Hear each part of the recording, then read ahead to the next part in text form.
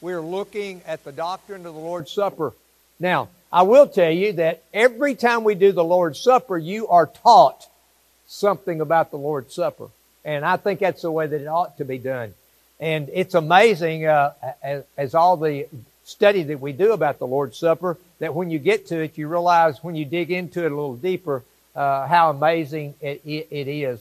So we're blessed to be in the Scripture, and we can learn from the Scripture. Amen? Would you like to learn this morning? I've learned this week. Hopefully, what I've learned, you'll learn just a little bit. Verse 26, now as they were eating, Jesus took bread, and after blessing it, broke it, and gave it to the disciples, and said, take, eat, this is my body. And he took a cup, and when he given thanks, he gave it to them, saying, drink of it, all of you, for this is my blood of the covenant, which is poured out for many for the forgiveness of sins. I tell you, I will not drink again of this fruit of the vine until that day when I drink it new with you in my Father's kingdom. And when they'd sung a hymn, they went out to the Mount of Olives. So last week we looked closely at the substance of the Lord's Supper. What about the bread and the wine or the juice are we to understand? We looked at the four different opinions, the four different major opinions about the bread and the wine. We looked at transubstantiation, which is the Catholic belief that the bread and the wine actually becomes the body and the blood of the Lord Jesus Christ. We looked at consubstantiation, that it actually becomes the body and the blood of the Lord Jesus Christ, but it keeps its substance. It doesn't really become the body and of the blood of the Lord Jesus Christ. We looked at ours. We are to do it in remembrance. It's a memorial that the literal translation of this is my body is this represents my body. It's a picture of my body. We looked at that. Becky, do you remember that word? I can't. Mitomony. That's what it actually is, and that the juice. This is my blood. It really means this juice represents my blood. And then we looked at the spiritual application, that the Lord Jesus Christ is just spiritually a part of the service, spiritually speaking. And we looked at those views. This morning, we're going to look more closely at this thought of it being a memorial. 1 Corinthians 11:24 says, and when he given thanks, he broke it and said, this is my body which is for you. Do this in remembrance of me. And so that is the memorial view that we take. So what we're looking at today is these verses it's really describing the Passover event. When Moses brought the people out of Egypt, there was a Passover observance in which they took the Passover lamb and they slaughtered the Passover lamb and they put the blood above the doors and on the sides of the doors.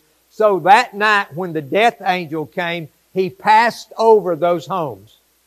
And so they're observing this Passover, and these verses really represent the Passover. It was the Passover observance of the Christians that Jesus is remembering. And while he's in that remembrance of the Passover, he goes right into the institution of the Lord's Supper. Okay? And so these verses represent the Passover event. So this week, we're looking closely at the doctrine, what is taught doctrinally that is displayed in this ordinance, and that Jesus taught and was confirmed by Paul. So not only do we have the institution of the Lord's Supper and teaching from it from Matthew, Mark, and Luke, but we also have Paul coming in and clarifying it all in the Corinthians account. So you've got your notes in front of you. What doctrine can we find hidden in these verses? Now, you do know, we made a visit yesterday, and so this church has different preachers every week, and it goes from Baptist to Methodist to Assembly of God, and I forget the other one. And they would have taken the Church of Christ in the mix if they would have come, but the Church of Christ wouldn't come. So what was said was, we really don't care what preached. We just want a preacher. So doctrine's a little more important than that. Okay? It does matter what you believe. All right? It does matter what you believe. And that's kind of where we're at in America today. It's just, we just want to feel good. We want to feel good about being in church. We want to get hyped up about being in church. Don't tell us anything too much serious, okay? So for you that are a little bit leaning that way, you'll probably get just a tad bit uncomfortable this morning because you're going to see that doctrine is important to the Lord Jesus Christ. Now, these are the words of the Lord Jesus Christ that we're looking at, okay? So what doctrine can we find hidden in these verses? Okay, the first one is, this is a big word. I wish I could hear what Pablo's telling the Spanish speaking, because I would like to hear this translation. The first one is a vicarious atonement. A vicarious atonement. Now, what does vicarious mean? Vicarious is something that was done for me by another, by someone else. They did something for me I could not do. It's done in the place of or instead of someone else. What we needed done on the cross, y'all look at me, we couldn't do. Thank the Lord that the Lord Jesus Christ did it for us. You with me? He became a vicarious atonement. It's the idea, are you with me, that Jesus Christ took the place of mankind on the cross and died for us. He is your substitute. He took your place so you wouldn't have to pay your sin penalty. Want to know why? Because you and I didn't have any way to pay it. We were bankrupt when it came to spirituality. He, listen carefully, suffered the penalty for our sin.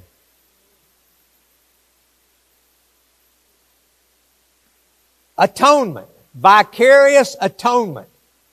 Atonement means being reconciled or having amends made.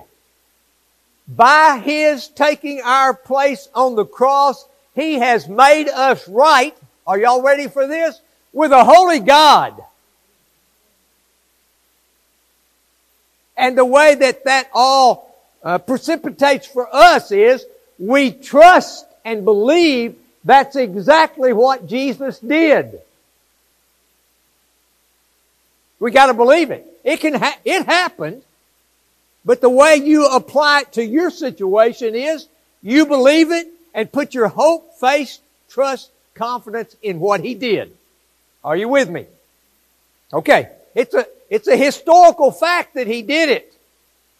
It doesn't apply to you until you believe it and trust in it.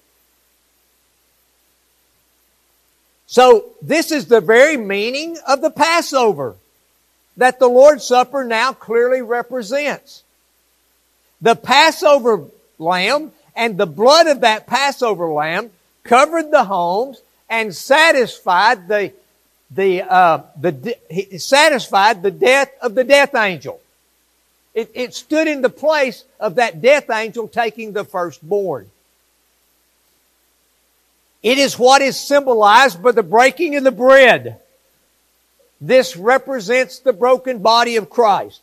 It symbolizes the drinking of the cup, the shed blood of Christ. Do you see how that Passover lamb transfers to the body and the blood of the Lord Jesus Christ?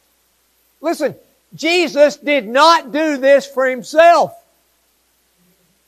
We're going to look at something next week that's difficult to look at. Let me ask you this question for you to think about.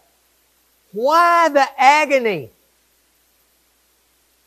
I mean, people People historically have suffered cruel, agonizing deaths at the hands of evil people.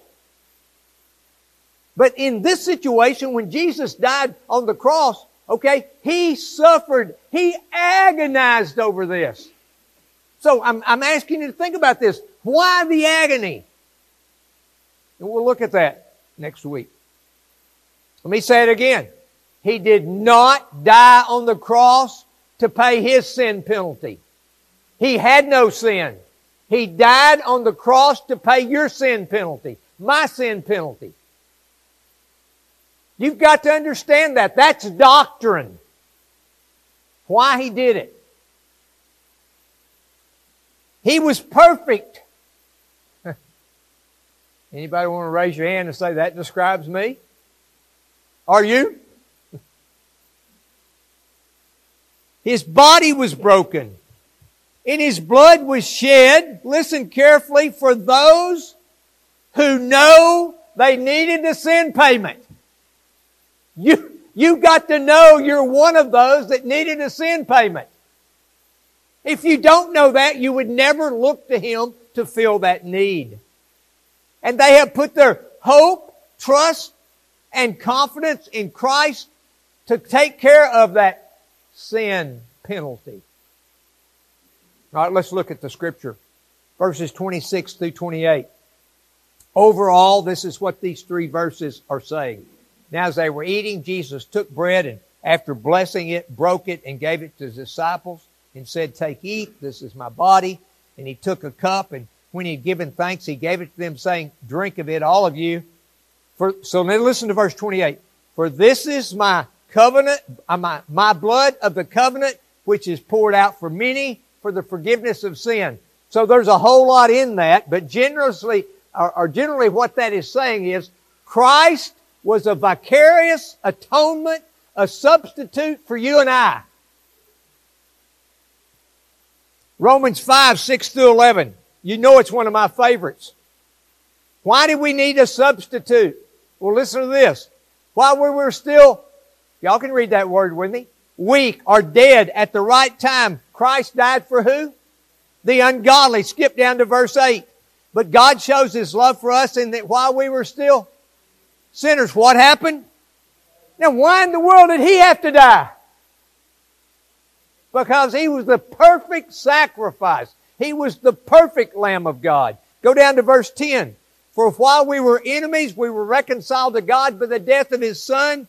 Much more now are we reconciled. Now that we are reconciled, shall we be saved by His life. So we were weak, we were dead, we were ungodly, we were sinners. We were enemies of God. So we needed a what? A substitute. And who was that substitute? None other than Christ Jesus. According to the Bible, the vicarious atonement is an accurate description of Jesus Christ's role in our salvation. He took our place. He was our substitute. 1 Peter 3:18. For Christ also suffered once for sins, the righteous for the who? Was that you? Was that me? For Christ also suffered once for sins, the righteous for the unrighteous, that He might bring us to... Oh Lord, thank you. You have reconciled us to the Father. Look, if you've never put your faith, trust, hope, and confidence in that, let me just tell you, you're not reconciled to the Father, and you're not ready for death or judgment. So it's important that you believe this doctrine, the doctrine of substitution, the doctrine of vicarious atonement, that He might bring us to God, being put to death in the flesh, but made alive together in the Spirit. So number one, He is our vicarious atonement. And y'all are much quicker to memorize things than I am. But last night I was going over my 5 points and I couldn't remember this one. And it might be the one that I preach the most often about, but it didn't come to my mind as being one of the 5. So the second, and it is, now the vicarious atonement that He was our substitute. Number two is a new covenant. A new covenant. This taking the Passover and going to the Lord's Supper is identifying to us that we are now under a new covenant. A new covenant. Not the old covenant of keeping the law and the sacrifice of animals, but the new covenant of the blood of the Lord Jesus Christ and Christ in us, making us willing and able to live the life He would have us to do. That's the new covenant. Matthew 26:28. For this is my blood of the covenant, which is poured out for many for the forgiveness of sins. Now, just hang on. That doesn't say new covenant. Okay? But this is one of three gospel writers, and they all have a little more detail than the others. All right, so let's go on in the notes. This is the only place that the word covenant is found in all of the Gospel of Matthew. Did you know in the Bible, if you're reading through the Bible with us again this year, you're already into the covenants. It happens pretty quickly, right? Would it be fair to say that God is a covenant making and keeping God? Okay? Well, we are in the new covenant. And I want to tell you, for any of us that's tried to live under the old covenant, we are glad that there's a new covenant. Amen? Because I'll just have to remind you, we weren't very good at keeping the law. Oh, Adam and Eve just had one in the garden. How'd they work out? We've only got 10. We can't even keep the 10. And what's He say? If you break one of them, you've broken how many of them? All right, so obviously, aren't we glad that Jesus loves to quote Old Testament? This morning in our reading through the Bible, we're reading the MacArthur One-Year Bible, and it lists 20 different times that Jesus didn't quote from the Old Testament major prophets or minor prophets, 20 times that He quoted from the Psalms. Wow, it was wonderful. That was the Psalm we were reading, and it was a wonderful teaching. But in this Matthew chapter 26 and verse 28 that we just read, where He says, this is my blood of the covenant, which is poured out for many for the forgiveness of sin, comes from Exodus chapter 24, verse 8. And here's what it says. And Moses, how did they always ratify covenants? With blood. Exodus 24:8 says, and Moses took the blood and threw it on the people and said, behold, the blood of the covenant the Lord has made with you in accordance with all these words. Now, you young people, I want you to know, I've got way more faith in you than you have in yourself. Oh, you know, I mean, I wouldn't want to call somebody's name and say they'd be capable of understanding this. But you young people, listen, when you hear the word doctrine, don't you think that's too big for you? Doctrine is just what we believe, okay? And you're plenty capable of hanging on to this. You're plenty capable of understanding that Christ took our place on the cross. I mean, that's not hard to explain. Just like the Passover lamb and the Passover blood of the Passover lamb caused the death angel to pass over, so Jesus is our Passover lamb. You can understand that. You can understand that Jesus did have one way that He dealt with the people through the law and through the Old Testament animal sacrifices. And now He has a new way that He deals with the people. The blood of the Lord Jesus Christ and Christ Jesus by the Spirit of God living in us. That's the new covenant. Matthew and Mark do not use the word new.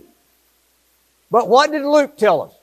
Luke tells us, I'm going to straighten up everything that Matthew and Mark left out. Everything that's important, I'm going to tell you. So look at Luke 22:19.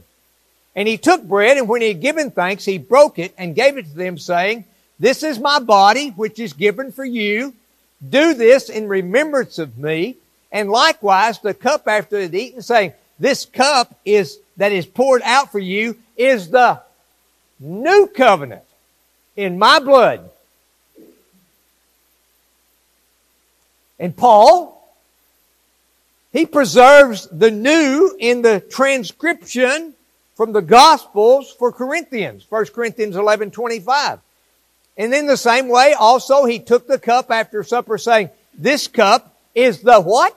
New covenant in my blood. Do this as often as you drink it in remembrance of me. Now let me remind you, those that lived under the old covenant, the covenant of the law and the sacrificial animals, that was all looking, 1,500 years down the road at what would happen. Now I want to tell you, if you think coming to Christ in the new covenant is difficult, I'm fearful that I'd be one of those back in the old covenant. I couldn't look 1,500 years ahead. Y'all wake up now. Listen to me. We get to look back at the historical fact that Christ did what? He died on the cross. They had to look forward to what was going to happen. We get to look back at what did happen. And we all said what? Thank you, Lord. Tell me how good hindsight is. It's pretty good, is it not? Amen. Okay. Now, this is clear teaching of Jesus in that He is doing away with the old covenant and its sacrificial system, the system that saw millions of blood sacrifices.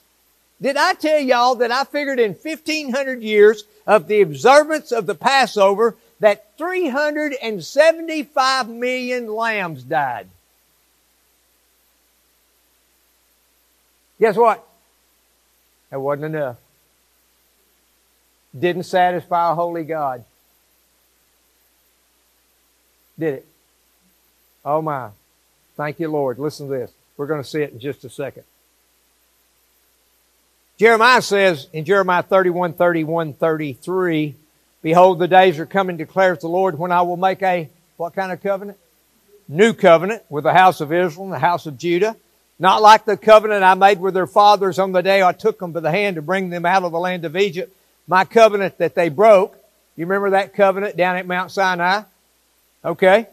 Though I was their husband, declares the Lord, for this is the covenant that I will make with the house of Israel after those days, declares the Lord. Thank you, Jesus. I will put my law where? Within them. I'll put it on their mind and I will write it on their what? Hearts. And I will be their God and they shall be my people. That is right. Amen. I can't hardly wait for the Hebrew scripture, but I will. The old covenant and its law keeping did not work. The old covenant sacrificial system was never sufficient. So God says He's going to do something what? New. Instead of the covenant, listen, out here of the law keeping and those animals that were sacrificed, He put His law where? In our hearts and on our minds. And not only that, He put Himself where? In us by the Holy Spirit of God and makes us willing and able to do what He wants us to do. Let me tell you what we will have at the day of judgment.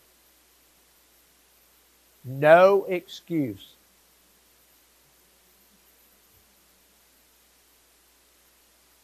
Y'all hear me? Day of judgment. No excuse. I put it in your mind. I wrote it on your heart. I put myself in you to help you do it. No excuse.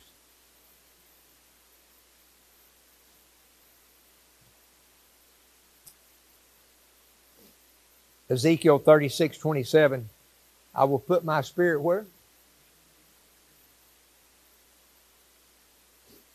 Did anybody besides me need that?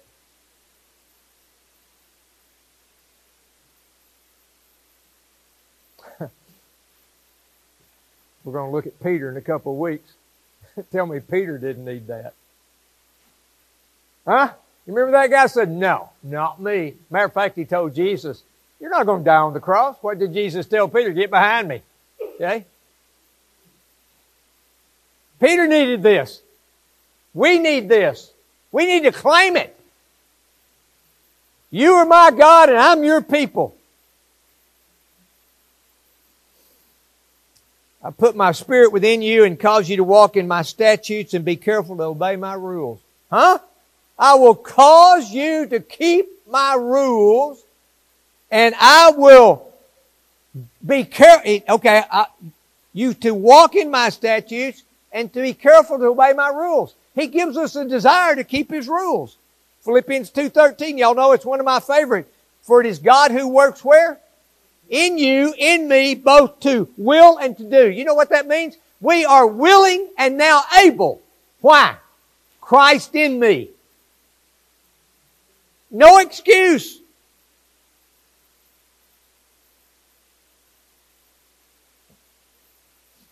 So the vicarious atonement, the new covenant.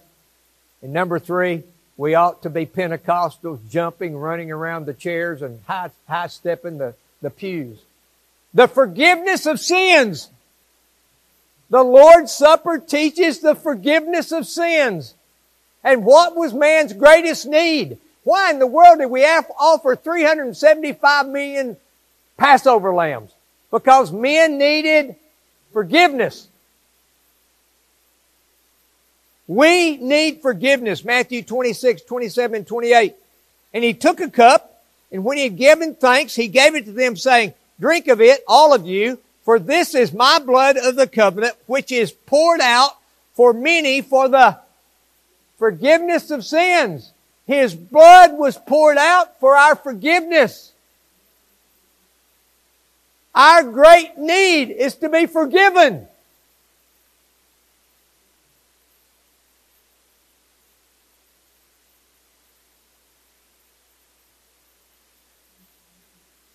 And if you've gotten housebroken and outwardly you look like a good guy, just remember your last thoughts you had.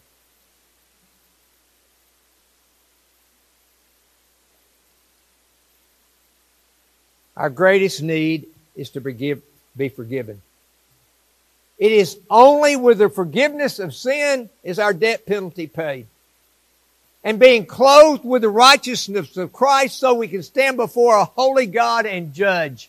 There's no way to stand before a holy God and to receive forgiveness and expiation unless our sins have been forgiven. It is by the blood of Christ that this ordinance represents that we are what? Forgiven. It says it right there for the what? The forgiveness of sins. Acts 2:38. And Peter said to them, repent and be baptized, every one of you, in the name of Jesus Christ, for the forgiveness of your sins, and you'll receive the gift of the Holy Spirit. Acts 13:38. Let it be known to you, therefore, brothers, that through this man, who's that name? The name of what? There's a name that's above no other name. The name of Jesus, that we might what? Forgiveness of sins is proclaimed to you. Let me read it without getting in the way. Let it be known to you, therefore, brothers, that through this man, forgiveness of sins is proclaimed to you. This is what I just wanted to shout a while ago, is this scripture, Hebrews 9:22. You remember all those Old Testament sacrifices? There's no forgiveness without the shedding of blood, and there's really no permanent forgiveness without the shedding of blood of Jesus. Hebrews 9:22. Indeed, under the law, almost everything is purified with blood, and without the shedding of blood, there's what? No forgiveness of sin. Unless you have embraced, young people, look at me, do not be obnoxious, do not be hard-headed. Don't think you got plenty of time to do it. Unless you have put your faith in the shed blood of the Lord Jesus Christ, you have not been forgiven and you're not ready for judgment. Number 4, particular redemption. Matthew 26:27-28. And He took a cup, and when He had given thanks, He gave it to them, saying, drink of it, all of you, for this is my blood of the covenant, which is poured out for many for forgiveness of sins. So Jesus said it's poured out for many. I want you to know you've got in blue there a link to a sermon by a young man by the name of Michael Ricardo. And he has got about a 52-minute sermon that was preached at the G3 conference back in January in Atlanta. It is a powerful message on the atonement and particular redemption. It's about 52 minutes. You can put that link in. I will send you that link on the phone this afternoon. All you've got to do, if you want to hear a preached sermon on particular redemption, it's it, okay? This is it. Jesus did not say that His blood would be poured out for all, everyone, but many. That's what Jesus said in the Scripture. This is my blood of the covenant, which is poured out for many for the forgiveness of sins. Now, this is not in my notes, but let me just tell you, it's not even a full step from believing that Christ died for all to believing that all are saved. Universalism. It's not even a full step. So if you believe that Christ died for all, it's easy to embrace the doctrine of universal salvation. Just keep that in mind. It was not, okay, we're talking about the blood of Jesus, right? It wasn't poured out for Judas. Because Judas is in hell. It was not poured out for the rebellious angels. It was not poured out for the Old Testament people who have been in hell now for years. It was not to be poured out for Pilate. All Pilate needed to do was just need to hear Jesus one more time. Jesus taught that His death was for particular people whom the Father had given Him. Jesus made an actual atonement for the names of those that the Father had given Him. His sacrifice for them actually paid their sin penalty. Particular redemption means that Christ's death was not for all. But now remember this. But all the while, remember this, that Jesus did not die for a few, but for many. He didn't say, I died for a few. He said He died for many. Many have come to Jesus. Many more will yet come to Jesus. Let me just leave you with some chosen text from two of my favorite chapters of God's Bible. And I would say that I've got two each from Isaiah 53 and John 17. I would say out of those two chapters, there are 5 or 6 more in each one of them. I just want to give you two. I didn't want to bore you with the reading of the Scripture. You can read for yourself. Isaiah 53:4. Surely He has borne our griefs and carried our sorrows, yet we esteemed Him stricken, smitten by God, and afflicted. You see that word? Surely He has borne our griefs and carried our sorrows. You know what that means? He knows who it was. Isaiah 53:12. Therefore I will divide Him a portion with the many. He shall divide the spoil with the strong, because He poured out His soul to death and was numbered with the transgressors. Yet He bore the sin of many and makes intercession for the transgressors. That's from Isaiah chapter 23, a beautiful chapter if you haven't read its entirety in a few days. In John 17:2, since you have given Him authority over all flesh, to give eternal life to all whom you have given Him. In John 17:24, Father, I desire that they also, whom you have given me, may be with me where I am, to see my glory that you've given me, because you loved me before the foundation of the world. So, substitutionary atonement, vicarious atonement, the new covenant, the forgiveness of sin, particular redemption, and one of those hallelujah doctrines is this, eternal security. These verses teach us eternal security. How in the world did they do that? Look at verse 29. What's He saying when He says these words? I tell you, I will not drink again of the fruit of the vine until that day when I drink it new with you in my Father's kingdom. So what's He saying? You that are here today, you that have believed in and trusted in me and partake of the Lord's Supper, that I'm going to keep you through all thick and thin, and you're going to do that when? With me, where? In heaven. So when we partake of it, we are claiming that He's going to keep us until we do it again with Him in heaven. Look at Jeremiah 32:40. I will make them an everlasting covenant, that I will not turn away from doing good to them, and I will put my fear of me in their hearts, that they may not turn from me.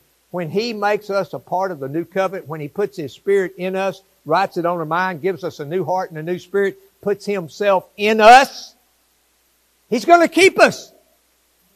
And those people that say, well, He's going to keep us, but you can turn yourself away from Him. What's that scripture says? I'll put my fear in you that you do not turn from me.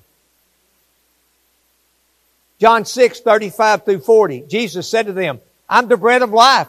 Whoever comes to me shall not hunger, and who believes in me shall never thirst. But I said to you that you have seen me, and yet you do not believe. And now listen to verse 37. All that the Father gives me will come to me, and whoever comes to me, what? I will never cast out.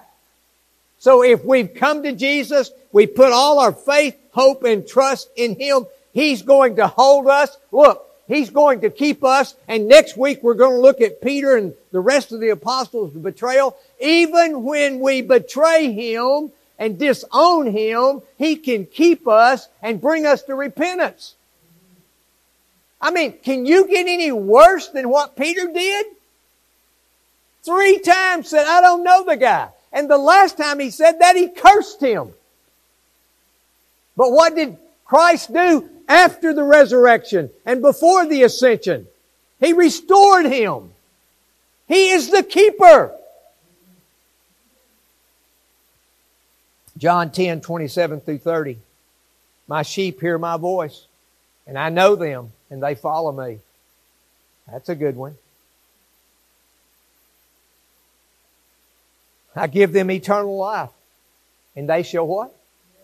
I'm just giving you the words of Jesus. And no one will what? No one will snatch them out of my hand. You know, that's what the devil was trying to do with Peter and the other apostles. And the Lord Jesus says about Peter, I allowed him to sift you. He allows him to try us, right? But He doesn't allow him to take us. Hallelujah. So I give them eternal life, and they will never perish. No one can snatch them out of my hand.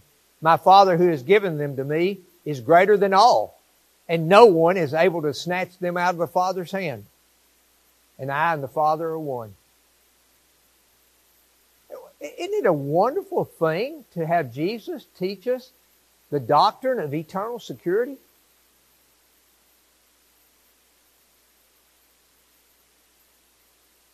Who's this teaching this?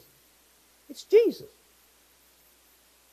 How in the world could you lay down at night and thinking that you've done all you could to be saved, you put all your faith, trust, and hope and confidence in Christ, but lay down every night and not know if you're saved or not? That's no security. Philippians 1:6. Hey, listen. This is the one I love. And I'm sure of this, that He who began a good work in you will bring it to completion at the day of Christ Jesus. You know, if He started a work in us, what's He going to do? He's going to finish it. All those chosen by God, redeemed by God, and given faith by the Spirit are eternally saved. They are kept in faith by the power of Almighty God, and thus they persevere to the end. So, this is in closing. I want you to, I would like for you to have this little kiosk in front of you. And before we can go on, you've got to fill this answer out, but we don't. Okay. What did Christ do for you? Y'all look at me now.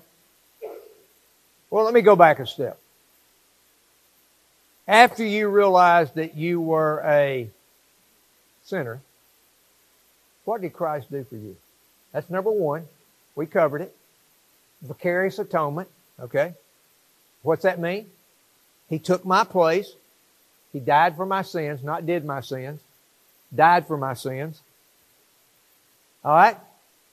What covenant are you living under? You still under the law? You still under the sacrificial system? Are you under the new covenant? The blood and the indwelling of the Lord Jesus Christ. Number 3, what achieved your forgiveness? Your goodness? You're being a good person? No, the mercy of the blood of the Lord Jesus Christ. For whom did He specifically die? Are you one of the many Jesus died for? Claim it. And what confidence do you have in your eternity with Christ and your salvation? Is it in your keeping power or His keeping power? May the Lord bless the reading of the Word.